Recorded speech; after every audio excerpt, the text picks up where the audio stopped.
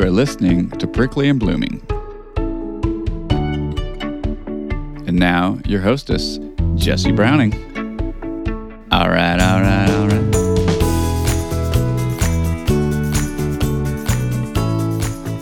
Howdy, y'all. Here we are again. I can't thank you enough for coming here again. Like, here we are. You're listening. I'm talking. We do this often, about once a week. It fills my heart with joy. I hope it fills you with joy. And we've got an unusual circumstance this week. The tables are turned, and I have a friend interviewing me this week about what we're doing on this show. So I joked in the beginning of our recording, I said we could call it the Blooming and Prickly episode, where we just reverse things and we just flip-flop it. It's the same, but it's different. It's me and someone else, but I'm answering the questions this time. Am I, though? Am I answering the questions? Am I rambling? A little bit of both. Gosh, I'm... Me ramble? No way. Thank you. Thank you. As you know, I am in a marathon race to get some downloads because I've entered myself and the show into a contest because I'm ready to go big time and I need your help. So if you've, it's so funny to be like, if you're listening to this, like if you can hear me, you're clearly listening to this. And if you're listening to this, you've downloaded one episode. Can you download some more? All of them? Follow the show, subscribe to the show, share the show, please. Pretty please. This indie podcaster, mama, entrepreneur, hustler would really love this opportunity. And I'm ready for this opportunity. I guess that's it. I don't need to do more. Like that's it. Please help. Please download the show. Please share the show. Give it, send out a text, a link to, my profile on your email to your squad, link to the show. Look, am I answering questions or am I just jumbling words? I don't know. I would really appreciate your support and help. And I feel really good and I want to crush this. And like I said, this indie podcaster, mama, entrepreneur lady here in the corner of my room would love to have a platform to share the stories of all these amazing women. And right now, this is giving me joy amongst the dark cloud of chaos that seems to be flowing over our world. And I want to lean into this. I want to lean into contributing and sharing stories and lifting women up. And I remembered why I started this. No, I always know why I started, but like there's this one little detail that came up when Amanda was interviewing me. You'll hear it in a little bit, but I want to talk about it right now. I believe in the stories of quote unquote, and I hate this, and I'm using my hand quotes, everyday women. I love nothing more when a woman tells me, it'll be short. I don't have much to say. I don't have much of a story. And I'm just here saying, yes, you do. Yes, you do. You absolutely do. You are magic. Your life is magic. Your goals are magic. The family you've created is magic. And I believe in the power of your story. I believe in the power of sharing your story. I believe in you. I believe in all of you. I believe in myself. Anyway, I hate the term everyday women, but I don't know how else to explain the feeling of the universality of our experiences and our lives and how important that is. And the magic doesn't come from reading about a celebrity. It doesn't come from like who wore it best and those sorts of media. It comes from this. It comes from sitting down with the women in my community and the women in my world, the women I don't know, the women in my periphery, the women who just stumbled upon me, and putting a microphone in front of them and saying, Tell me what makes you you. And I thank you so much if you've gotten this far, and thank you for your time. Okay, I'm going to stop talking, and we're going to meet Amanda, and then Amanda's going to talk to me. Okay, rate the show as well. Rate the show. Download the show. Download. Thank you.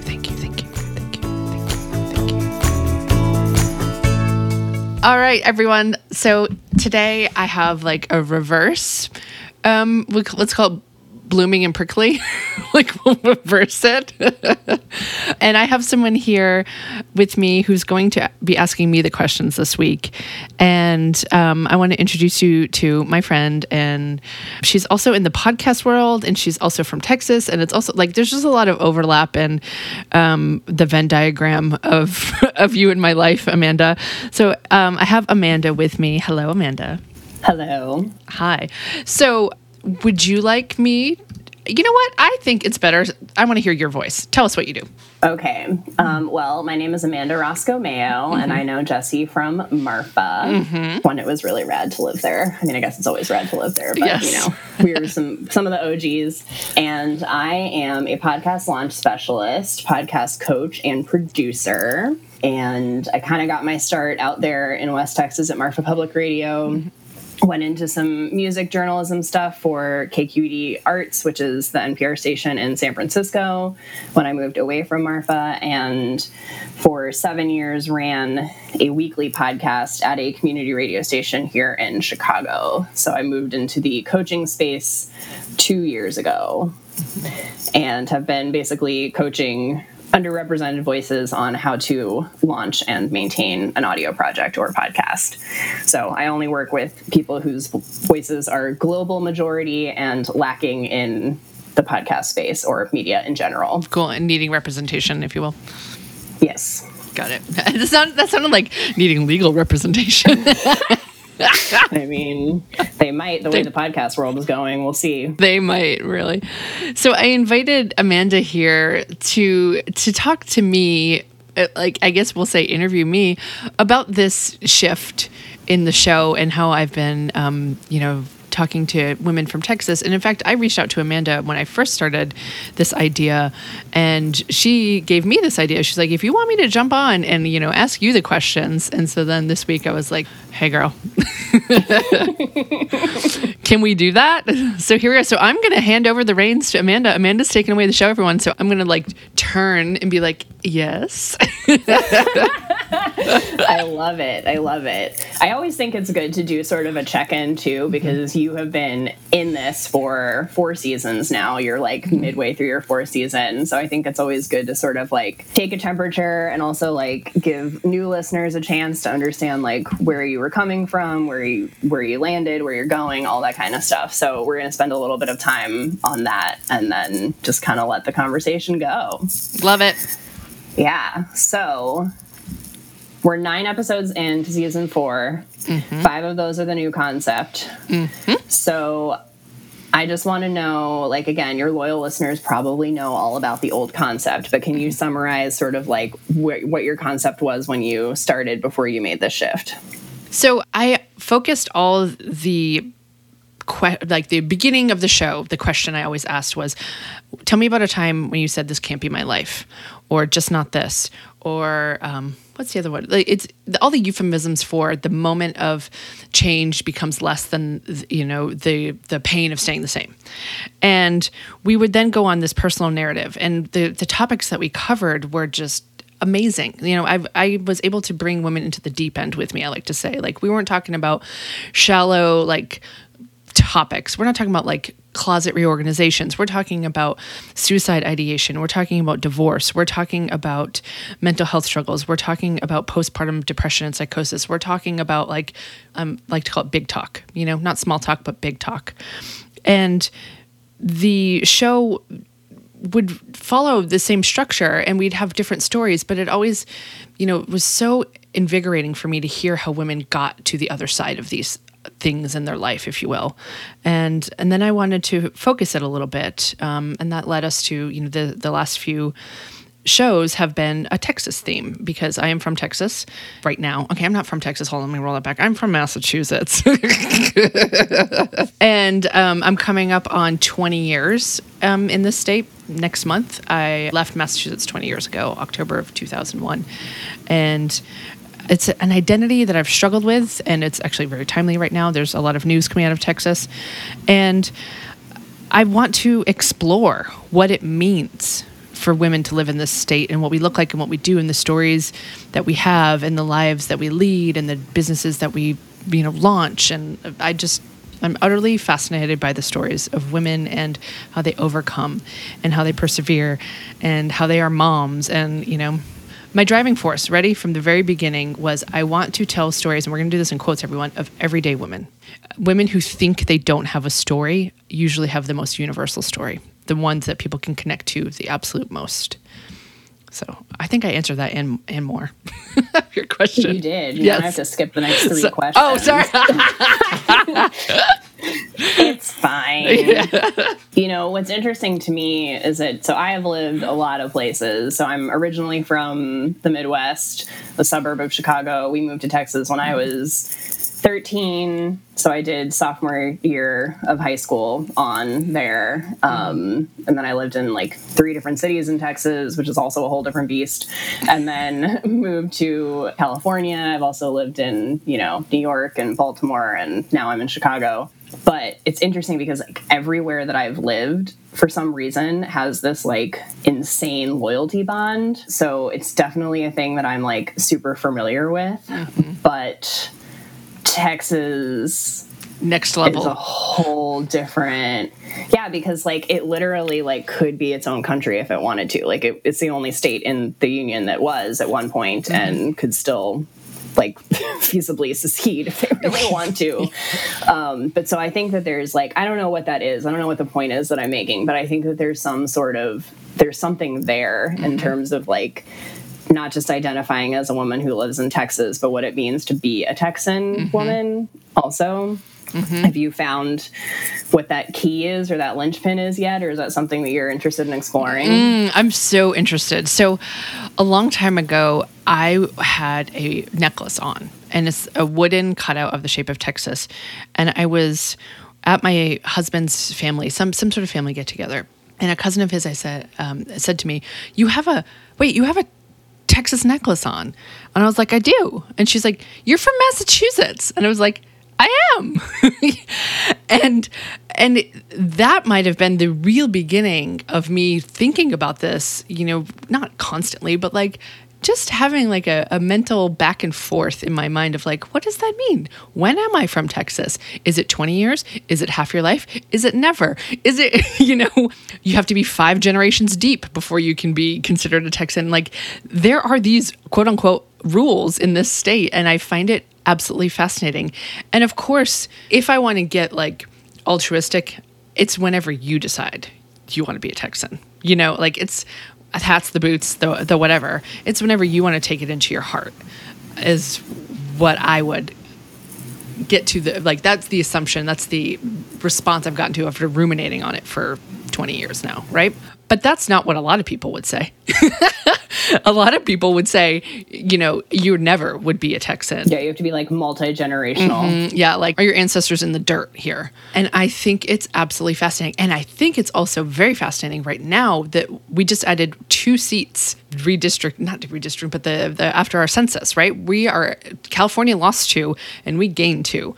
So Texas is going through something.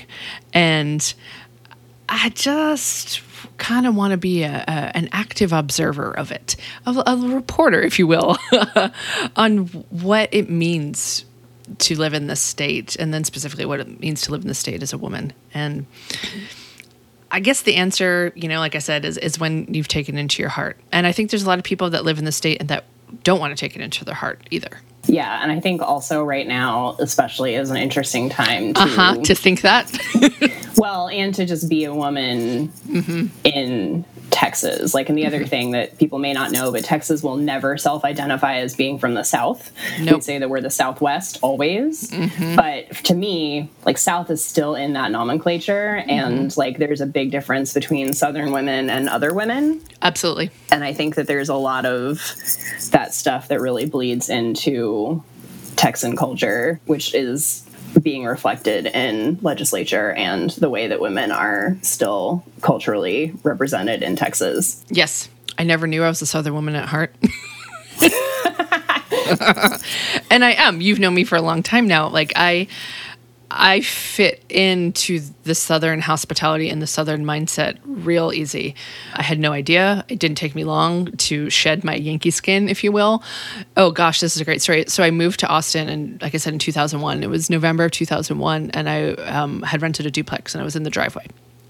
And my neighbor comes out of his side, and he was like, Yankees, huh? And I was like, no, dude, I'm from Massachusetts Red Sox. And then it dawned on me, he was referring to the North and the South type of Yankees. And I was like mortified. Like, I was full on Yankee, like, whoa, you guys like talk like this? You know, like you're, oh, you mean the Civil War? Oh, I was talking baseball. How far I've come, you know, how far I've come. And I think that I've struggled with my Yankee identity too. I had a friend tell me one time that I was the least Yankee he's ever known. And I took that as a huge compliment. And now I am welcoming that identity back. Like, I will very much be like, yes, I'm not from Texas, you know? Oh, but what does Lila Lovett say? But Texas loves you anyway. That's not entirely true. But No, I guess it depends no. on who you're talking to. Yes. Yes. I've also really, like, in this moment when things feel just like in Texas, like kind of strife, I feel like it's a great time to actually share these stories, to be like, there's more going on here, you know? And I think the women of Texas are just super fucking dynamic. They are. It's very true. And Texas itself has so many different cultural climates in it as well. Yeah, absolutely. And physical climates, you know. Well, yes. That too. I just saw one of my children is starting the Texas year at school, like 4th grade, I think it is. And there was a map of the coastal plains, I can't remember. You probably remember the 4 regions. I don't know. I never went through it. I don't know. I wasn't there for elementary school. Oh, that's right. So I didn't learn it. Yep, that's right. But yeah, it has like 7 different ecosystems in it or something crazy like that. Yeah. Going back to the concepts, what initially like planted the seed for you wanting to do this? Probably my own ruminations, you know, over the years, and just toying with the identity personally, you know, and I mean, probably coming up on this whole anniversary for me is this would now be half my life. This is half my life that I've spent in Texas. I was 21 when I moved here. I'm about to be 42. I'm fascinated by my own journey through this, you know, of my own identity and then my own story. And so if I'm thinking about it, I know there's other people that are thinking about it too. And I would also love to dive into the history of women in Texas. Oh, they're over here. There's a stack of books behind me that I want to get to and maybe do some historical little dives into some women of Texas history. So that's something else I'd like to do. I love that. Yeah, for my own education and, you know, for, like I said, all these new people that are coming to the state. If you want to learn, like, do you know who Barbara Jordan is, everyone? You know, I know you do, but I think, you know, she's a real obvious one to start with. I mean, well, now you have to tell us who she is, so. You can't just drop that in. Right? Should we do the full biography? You know, like, she started in the Texas. Just give the cliff notes. Yes. So she was a state representative or senator first before she went on to be... I think she was a rep. I think she was a rep too. And then she moved on to the U.S. representation from Texas. And she was actually there for the Watergate. She was part of the Judiciary Committee that voted, you know, to investigate Watergate. I think that's right? I think so. Yeah. Like, I remember hearing her voice. Her friends and colleagues referred to her voice as the voice of God because she had this booming, amazing presence and voice. And she's a Black woman. I guess I should mention that. That was pretty relevant to her career. And this was in the 70s. And, oh gosh, this word just sucks. Trailblazer. She was so much more than that. So I have her in my sights of my history dives. She would be a good place to start. Okay, so then why, I mean, I know why, because we talked about this, but for your listeners, why did you decide to go ahead and completely shift this?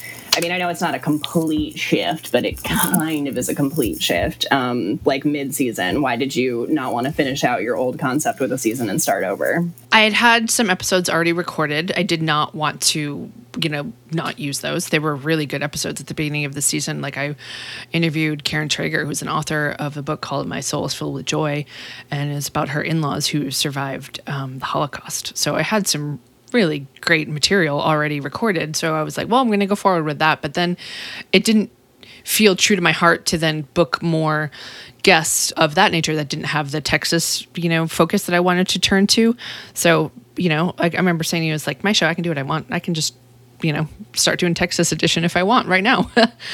And so I did. And I reached out to, personal connections first. So it might feel a little weird in the beginning that I have a lot of people that I know first, but I'm also super excited to interview the women that I know. The episode that just came out last week is someone that I reached out to pretty quickly as soon as I announced that I was looking for Texas women, because she's just an endlessly fascinating character that I've known from Marfa, and she's got a really cool career. She writes for Texas Monthly, and I witnessed her evolve into that, and so I reached out to her, and I said it on my social media, the way that she sees the world and reports on the world is she has this lens that is just, I envy that. Not in a bad way. I'm just like, oh, I want to see the world from that sort of place. So I'm hitting up some people that I know first. Go find that episode last week with Steri Butcher. Like I said, she is a writer for Texas Monthly, and she has a column. And we talked about, like, Amanda will know this because we both used to live there. She did that whole article about the waves, of how we wave in small towns, how many fingers,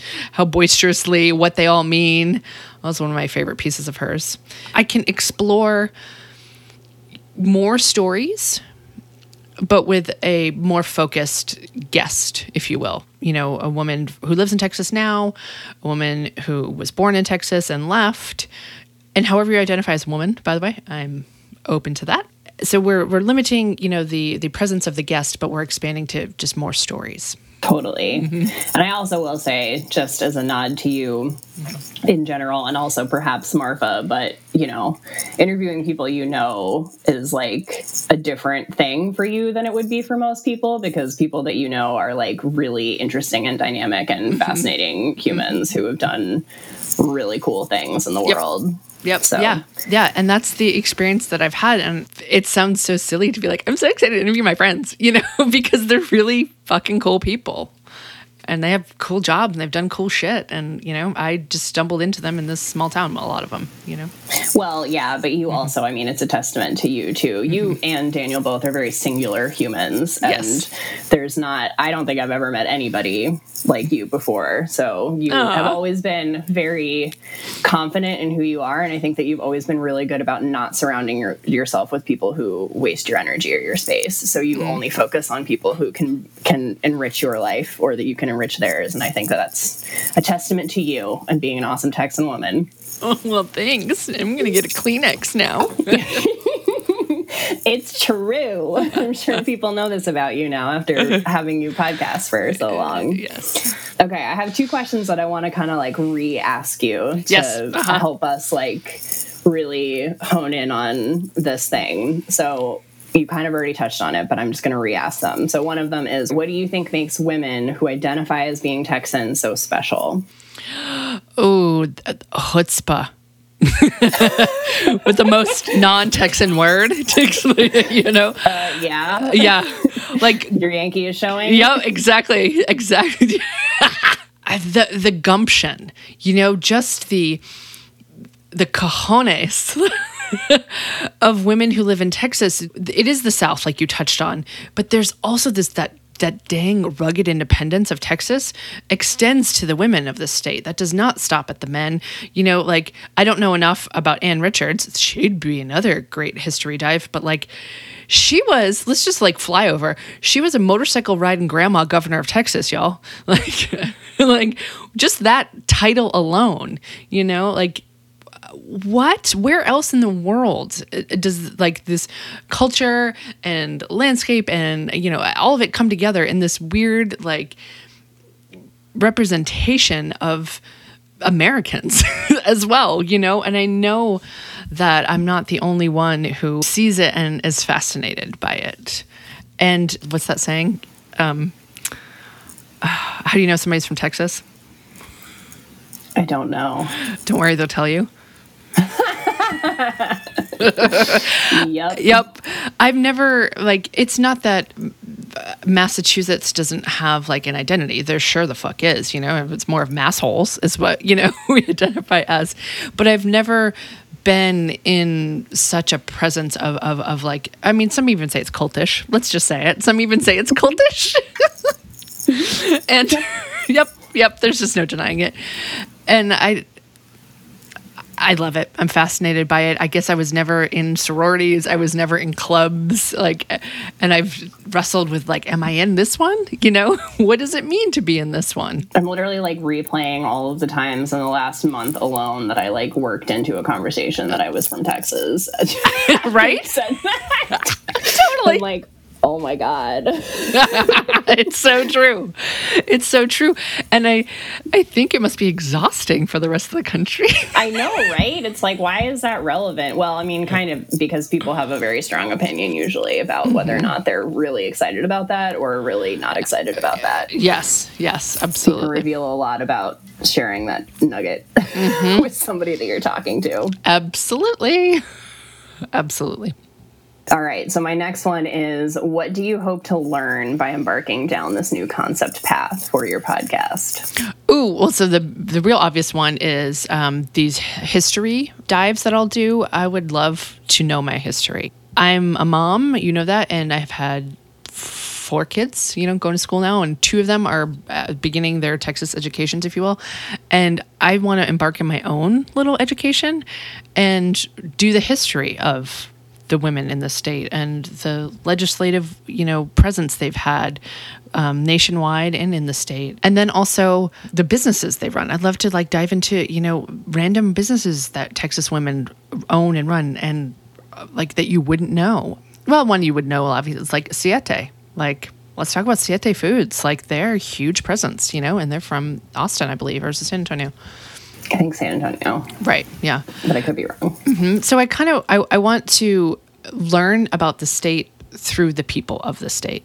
And I want that to include past, present, I guess future. I don't know. Well, that's a good segue into the sort of like second half of how I wanted to structure this conversation. Which is, you know, since I'm a podcast launch specialist, I always like to know sort of about the nitty-gritty parts of starting a podcast. Yes. And so I know that you used a service kind of similar to mine to get jump started, which is super smart. But you're also not a person who's afraid of a challenge. Nope. Or figuring something out for yourself. Hello, 3 businesses. Yep. But what do you think was the most helpful part of having that sort of like expert guidance in the beginning? One, I literally didn't even know what to buy. Yeah. Equipment is a big barrier for a lot of people. Yeah, and like you don't know the flow, you know? Like, sure, I love it. Like, sit down and record 5 episodes, and then you're like, well, what do I do with it now? You know, you gotta know where to put it. You gotta know how, like, then once you've uploaded it to a host, how do you get it out to the platforms? You know, this is all this stuff that I didn't know and I didn't want to learn by myself. Like, why reinvent the wheel? There are people out there that can make it a lot easier. Like, if you've ever tried to, you know, bumble your way through designing something on Adobe, well, this is not from speaking from personal experience. And then you hire someone off, you know, Upwork, and they do it in 3 hours, and you're like, well, that was dumb. You know, it's kind of why, if you can use someone's expertise, you know, why not cost yourself the time and frustration and streamline it? And also, I use a service to edit my audio because that was something that I knew that amount of time it would take to, host and promote and just kind of structure everything of the podcast was enough for me that I did not want to learn editing of audio. And that would be beyond. That was going to push me over the making the project feasible in my life.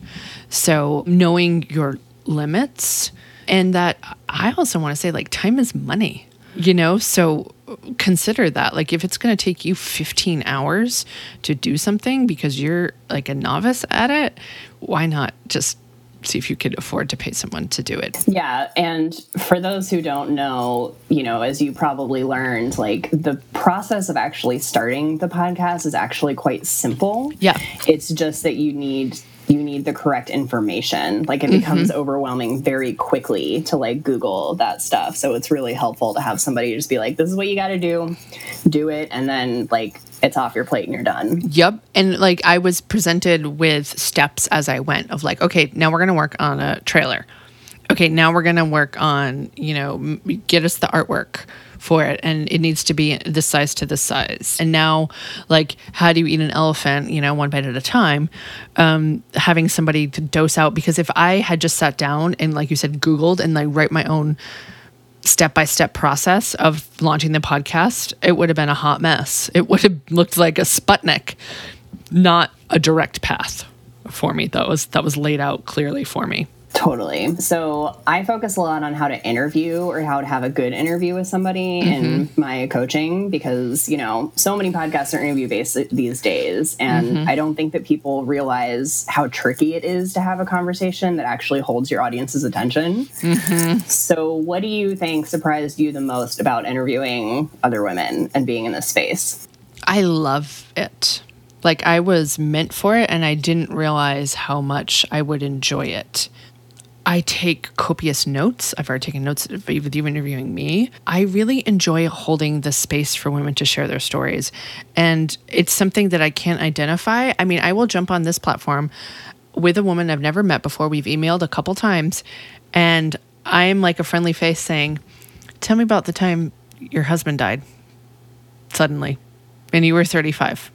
Damn. Go. Paraphrasing, and like, that's not a little thing. That's a big thing. Like, I've learned a skill about myself through this, project, that I have that presence. I have that presence that puts women at ease to tell me their story. You're also really good at like not allowing somebody to fall short of what you're asking them, which I like. Especially in the beginning when you were mostly focused on the just why, or, just not this. Yeah. People can tell you in a really basic way what that was, but you, like, every single time did not accept that first answer. And I love that, because you would just, like, sort of go into, like, more specific questions and be like, no, what I'm really looking for is this. And so I think it's important as an interviewer, too, to just be not afraid to actually get what you're asking for. And a lot of people struggle with that. Yeah. In fact, I have a couple episodes from the beginning that I didn't use because I couldn't get to it. Ooh, interesting. Yep. Well, that's interesting too, because I think a lot of people, or a lot of like novice podcasters, don't do that. They don't edit themselves in that way. Like, they will still publish a piece even though it's not good. So I'm glad to hear that you will withhold something if it's not what you want it to be. I did. It was hard, and I actually advised somebody else on it as well. Somebody interviewed me for their podcast, and we were just chatting afterwards, and she was like, what do you do when you come across this? And I was like, well, I actually did come across this, and I just didn't use the episodes. I was like, you're in charge. It's your product, it's your content. Like, and I'm not saying that it wasn't, and it was new. I was novice. Yeah. And I was like, yeah, this isn't where I'm going with this. So yeah, empowering people to know. It's like, there's no rule book, right, Amanda? Yep.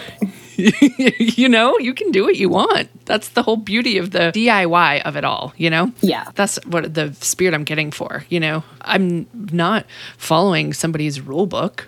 I mean, it's my own. Yeah, no, it's great. I mean, it's interesting to bring that up too, just because podcasting is the last democratic form of media. I don't know how much longer we'll be able to say that, but it is not regulated by the government or by any major company. Spotify is trying to change that, but we'll see what happens. But that's the beauty of podcasting. And that's also why, I only work with underrepresented voices, is because this is the best space to tell those stories. Yeah. There's nobody stopping them. Nobody's stopping you. Right. No, there's nobody stopping me from, putting my pirate radio station kind of thing, pirate podcast. Do you have like a specific sort of like set of standards in your mind for what makes a good episode or what you would not air? Or is it just kind of intuition? It was intuition. Like, it wasn't at the real heart of the matter. The heart of the matter we didn't get to it. I tried. We didn't get to it. And I was also probably back then really focused on that because it was the first few episodes. So I didn't want to produce something that wasn't at my mission of getting to the heart of the matter, if you will. So it was really important. Maybe now I could, let it slide, if you will, because I have so many and the intention of the show is well known now. But in the beginning, I was very intentional about the deep end, as I like to call it. That's awesome. So what do you think has been your biggest growth in like honing the skill of like podcasting in general? Ooh, the biggest skill? Consistency. It's hard. I have a lot going on. I have 4 children. I have 3 businesses.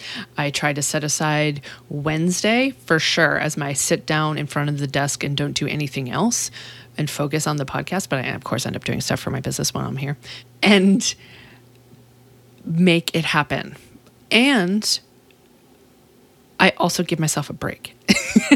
So I built in a schedule when I launched the show, because again, you can make up your own rules.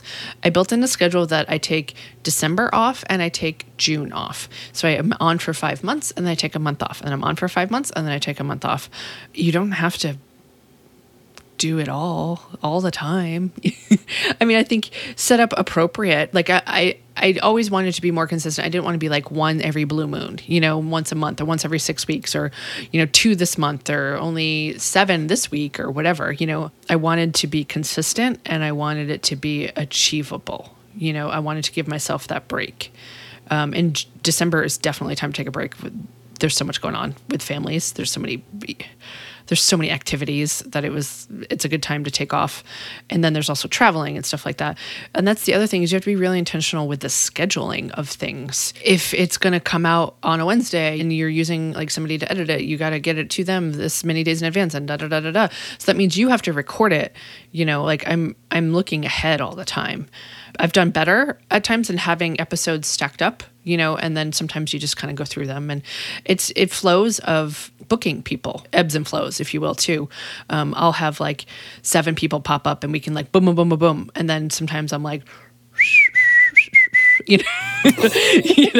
like trying to nail like 4 people down, So I take it seriously also. Like, I think that that's really important. I mean, it's fun. It's a passion project for me, but I take it seriously. I don't treat it like it's just some dumb hobby that I'm doing. I take it seriously and I take the time to, make a product that I'm proud of and that, It's true. And I know that you do a lot of research and participate in workshops and are always like pushing yourself to grow in the platform and what you're doing. But also just to validate you, I think that the thing that is most important about podcasting and growing an audience is consistency, because people get really used to hearing you on a certain day, and they want that consistency and to know that you're there. Like, that was the biggest thing we learned from the pandemic, is that people wanted to hear other people's voices so they felt less alone in the world. And that's always going to be true. Like, it's not just because we're trapped in a house. Like, it's always going to be true that we want to connect with other people and live in those stories and those niches that we connect with. Yep. Brene Brown. You don't have to do it alone. You were never meant to. It's so true. And outside of the pandemic, it's so true. It's easy to say, oh, well, I can just skip 1 week or whatever. But I would say just do a little something, Yeah. Just even record 10 minutes about like, I can't get a full episode done this week. Let me tell you why. Just even that, right? Acknowledging the truth. God, I cannot, right? If I had a bumper sticker, Amanda, it would be give me authenticity or give me death. Like, I just cannot do things that aren't true to what they are in the spirit, in their heart, in their deep thing. Yeah, and we're in a space now where people don't want anything but authenticity. So, like, take the filters off. I got that in spades. In fact, here we go. Amanda and I are talking today because I've had like 3 interviews that I haven't been able to nail down for this week. So I was like, hey, Amanda, can we do this now? Yeah. And she last minute was like, yeah, girl, I got you. So here we are. Exactly. This is something I've wanted to do. And that's also really great too, is like being open, Mm-hmm. That's just a life thing. Just be open. Life advice from Prickly and Blooming. Yeah. Be open. I like it. Yes.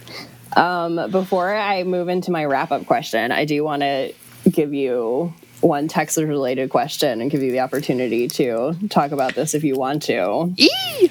So because everything that's happening right now, which I'm obviously referring to the legislation that just passed banning abortions for women in Texas, there's been an interesting thing happening on social media in the last couple of days, on mine anyway, because I still have 1 million people in Texas. And I feel like there's this interesting push-pull of people being like, I'm ashamed to be from Texas, or like, I was never from Texas. And there's like this polarizing thing, which kind of is in line with your, Texas women concept and how we identify as Texans and things like that. So I'm interested, if you're willing to share, to hear your thoughts on how you are grappling with it personally and how you feel about that identity as well as what's happening.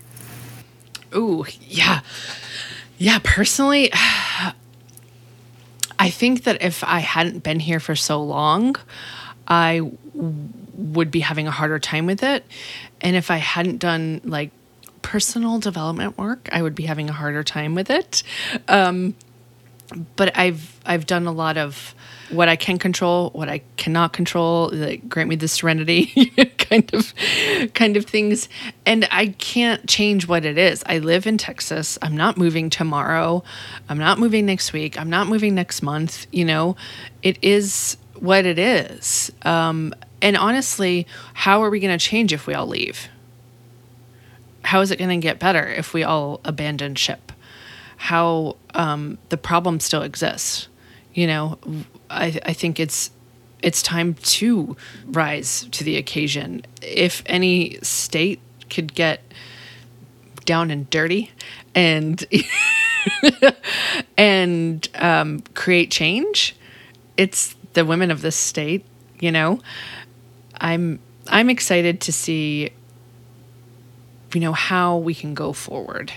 Forget the politics. That's what I'm talking about. That's a much bigger issue, than we're going to solve right here. But as the state takes on its new identity and new population, and I think that there's some growing that's going to happen, whether people like it or not. And I never think that shame is the answer. As a student of Brene Brown, also from Texas, by the way, everyone, as a student of her, shame is never the way forward. Feeling shameful about your identity of being a Texan right now, or vice versa, or I don't know, being shameful about my my Massachusetts Yankee identity is never the way forward. I think, I don't know. I'm still apparently very conflicted. I'm prickly and blooming about this, because I have 2 very distinct and opposed identities, being from Massachusetts, which might be one of the polar opposite states of Texas. The other one might be California, or New York. And then there's Massachusetts. So of all the states to have lived, I've gone from one extreme to the next. And I can't imagine my life not having had both of these experiences now. Are you seeing it in your daughters? Are you starting to see and experience like what Texas identity is through them? Yes. Or for them? Yes. And I mean, I'll say I feel like I came from a different country. You know, like the food is different, the climate is different, the culture is different. Everything is different. I mean, if we were in Europe, I would be from a different country that far away. And there was a Texas history play last year that one of my children's classes did, and it's been a play that goes on for years, and I was mortified. There was a whole song, and part of the lyrics was, "Look at Weenie, Rhode Island." We could just sell it anyway. Texas did not have the authority I'm not even kidding. Texas does not have the authority to sell Rhode Island. Never did, never has, never will. And part of the play was like a child walks across the stage with a poster on them they're supposed to be a representation of Rhode Island, and everybody points and laughs. What? Yeah. Yes, this was a real thing that happened really in the world. I saw it with my eyes. And, as someone who's from, like, basically Rhode Island, I hadn't felt that out of place and mortified, in a long time being a Texan. And I had to explain to my children, I was like, that was really hard for me to listen to. And let me tell you why. Like, I'm from that area. Rhode Island is just down the street. And I don't believe in the picking on the little person, even if it's a state. So we have only recently, since I said I went through the process of realizing that I didn't want to let go of my identity of being a Yankee and maybe bring that in as the whole picture of me, that I will say things like, yeah, I feel like I'm from a different state. And there was a bit of an assimilation, when you moved here. And I'm kind of owning that again. And, seeing that play out in a play was really mortifying. And that's part of a Texas identity, which I don't identify with. Because there's a sense of like, we're big and we're bad, and we want to step on the little people. And I don't like that. I know. Isn't it so interesting that our slogan is "Don't mess with Texas," but that was actually about litter, not littering. Mm-hmm. Yeah. Mm-hmm. Not many people know that. A whole new meaning. Yeah. It was. Did everybody know that? Anti-litter campaign. Yeah, it was an anti-litter campaign because too many people were throwing crap out of their truck windows on the highway. Beer cans. I've cleaned up the Texas highways, and it's 80% beer cans out there. Yep. Yeah, my parents are in the country on a ranch, and they will like walk the roads around and find just hundreds of beer cans, and they do it like once a week, and it's like, what is even?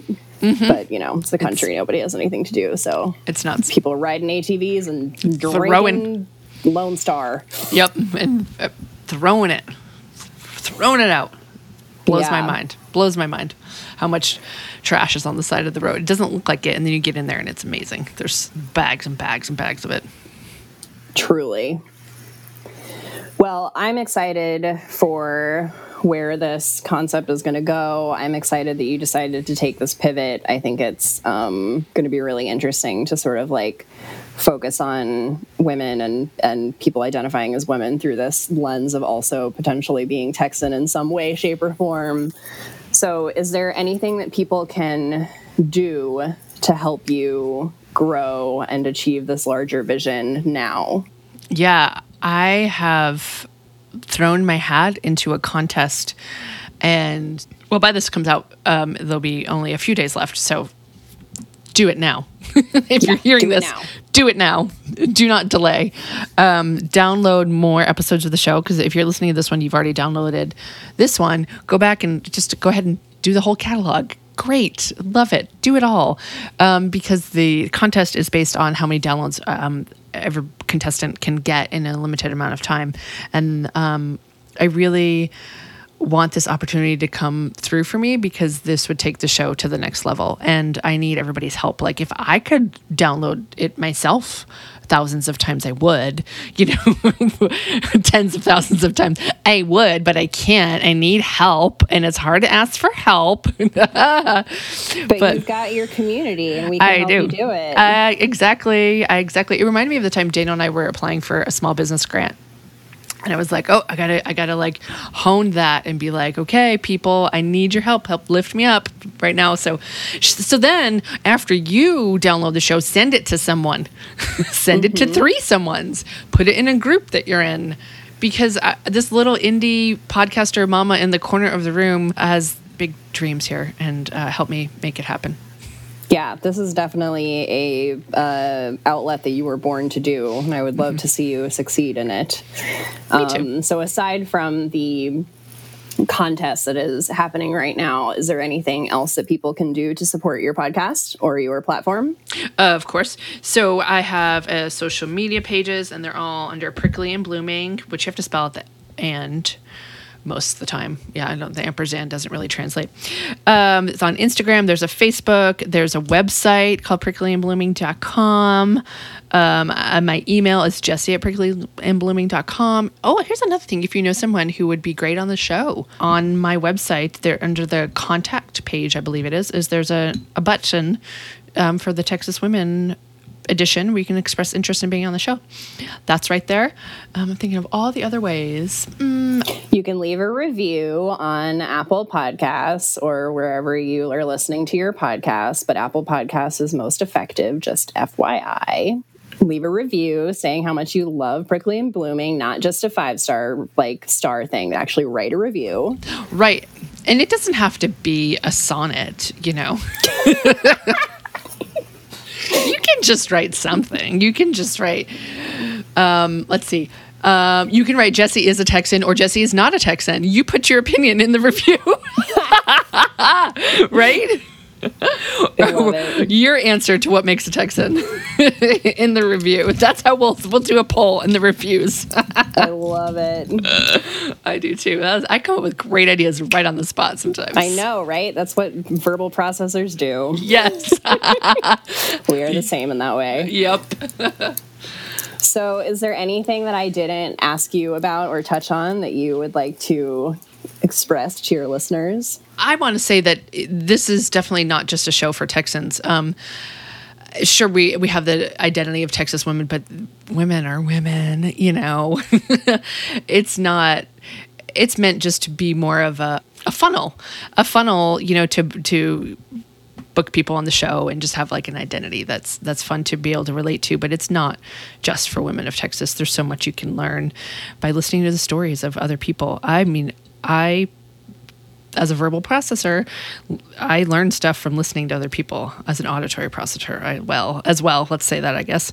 And so I want to provide just another way for you to learn about yourself by listening to other people. And yeah, I guess that's it. It's so true.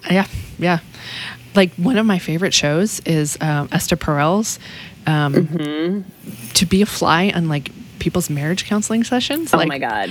It's like a dream come true, right? Yeah, I've been listening to that show since the beginning. And Me too. I'm obsessed. Whoa. Yeah, it's wonderful. And then the new one she has, How's Work? Yeah. Oh, I bought her game. It's over there on that shelf over there. Oh, I've been wanting to get it. I got it. Worth it? Oh yeah, first day I brought it. I went on a trip with my friends to Marfa, and I brought it, and we sat and just read through the cards. We didn't do the whole like points and you know what I mean. Just read the cards. Yeah.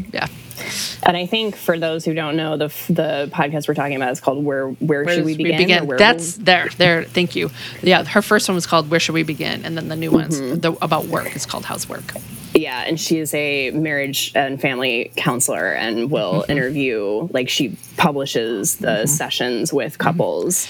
So there's a fair amount of them about infidelity in the beginning because she has a totally different take on infidelity than most psychologists and marriage counselors. But it is so fascinating. So fascinating. And so intellectual and conceptual and interesting. And yeah, highly recommend. Yeah, she's an author who wrote 2 books, Mating in Captivity and State of Affairs, I think is the other one. Yes. Yep. Yeah. And she is just also like such a badass person, you know, like, oh, she's just so great and such an inspiration. And they're one-off shows. She's just like doing this one, you know, it's amazing. Anyway. All right. I want you to not leave without telling people where they can find you, Amanda. My company is called How to Podcast Corp. So my website is www.howtopodcastcorp.com. So it's CORP. And it's the same on all of the social media handles. I'm on Facebook and Instagram. And I've got a really good, lengthy, long-form blog. So if anybody has questions about podcasting or need a place to start, like, I am very generous with my advice in written form. So you can find a lot of answers to questions on my blog, which is on my website. Love it. Love it. Anywhere else that they can find you? I mean, I guess Chicago, if you want to come here after the pandemic. Right. Yeah. Your clients are all virtual? They're all remote. Yep. They're all remote. I have some production clients in Chicago, but I've worked with people all over the world, from like Berlin to San Francisco to Texas to New York, Canada, all over. So cool. Yeah. Thank you so much for coming here today. And absolutely. Thanks for having me. It's really fun to get to interview somebody because I don't get to do it anymore. A reverse, like the blooming and prickly. That's what we should call it. I love it. All right. Well, everyone, I will meet you here again next week. I will have another guest. And, we'll probably hear from Amanda again. Yay. Yay. All right. Bye. We'll see you again next week. Everything up to this point has led me here, and there's nowhere I'd rather be than to be here. All the things that made no sense, that felt so wrong and out of place, now seem to fit perfectly. To tell a story that was meant to be. I can finally say I feel at home. I can finally say I'd love to stay. Chances taken, choices made, cards left on tables and cards played, and no one knows how will it go. Questions burning in the mind, answers may not be there to find.